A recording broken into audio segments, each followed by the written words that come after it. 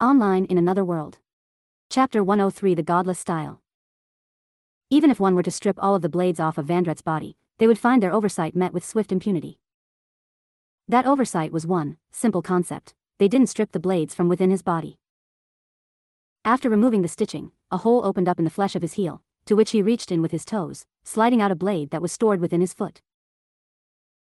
The benefit of his immortality kicked in quickly as his heel compartment reformed, strands of flesh reunited, stitching itself back together as within moments, it was back to new condition. Open Pa Mara.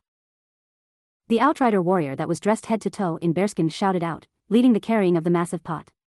It seemed these words translated roughly to "open up the damn cage before I eat you," because it quickly served to make the joke-cracking guards turn around. He assessed the situation and his surroundings, darting his eyes around quickly.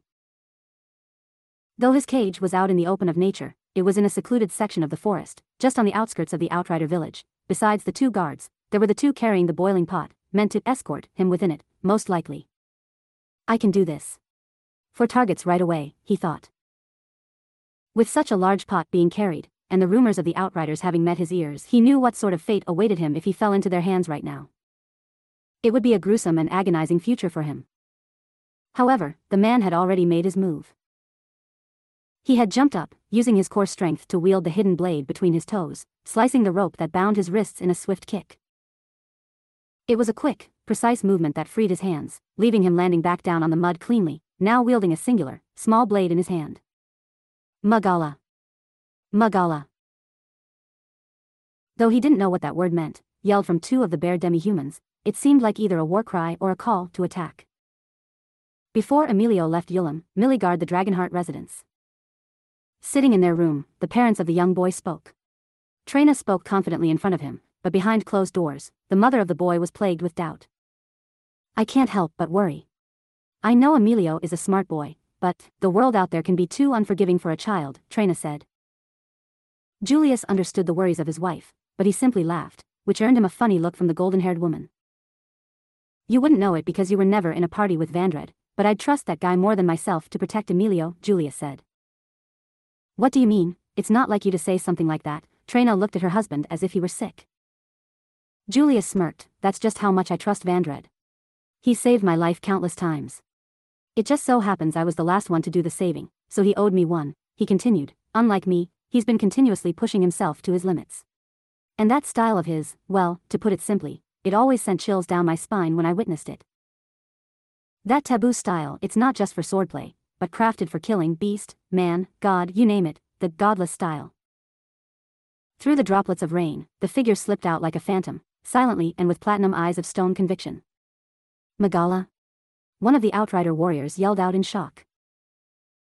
A rain of blood sprayed down onto the soil, mixing with the falling rain as the two guards of the wooden cage had their necks split open in the blink of an eye.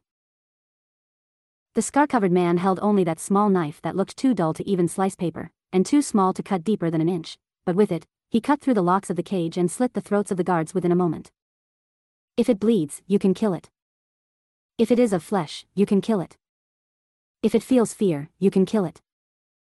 If you hold a blade, no matter how small, no matter how dull, you can kill it. That's the godless style. Graph. Rushing towards him, the pair of the large, bulky demi-human warriors roared out, having dropped the pot, attempting to use their large size to ensnare him in their large hands. But the stoic, dark-skinned man quietly slipped through their attempts to grab them, using the tiny scalpel to counter with a succession of slashes against the warrior with long, bristly hair of a brown complexion. Gra. The result of the slashes, silent and swift as if not even being evoked, the bear demi-human's arm gushed out blood before the limb went limp completely. With the other closing in quickly, wielding a large, wooden club in his hand, he finished off the opponent directly in front of him with a stab straight into the man's neck. Fortunately for him, the swiftness in which he acted, at an opportune time in which his captors were distracted, allowed him the freedom of confronting them in separate encounters before they could react and coordinate. These guys are troublesome. They might be barbarians with muscle for brains, but that muscle is no joke. Even if I can regenerate my wounds, there's limits to that, and if I'm knocked out, it's over, he thought. He pushed the body of the warrior bleeding out in front of him away, using it as a shield as the bearskin-wearing Outrider slammed his club against the body of his kin. Squelch. A single hit by the club of the 2.5-meter tall Outrider, who growled in anger, had crushed the bones in his dying companion's body, sending the compromised demi-human flung to the side harshly. It made him more wary seeing how much force was behind a single swing of that club. It would likely be able to smash boulders easily, even with a wooden club. I bet this guy is some sort of elite. I have to be on guard, I can't run now. In terms of speed, I might edge him out, but stamina is the issue here. A demi-human of this caliber, I don't see him tiring out, and I want to take him out before he calls his buddies, he planned.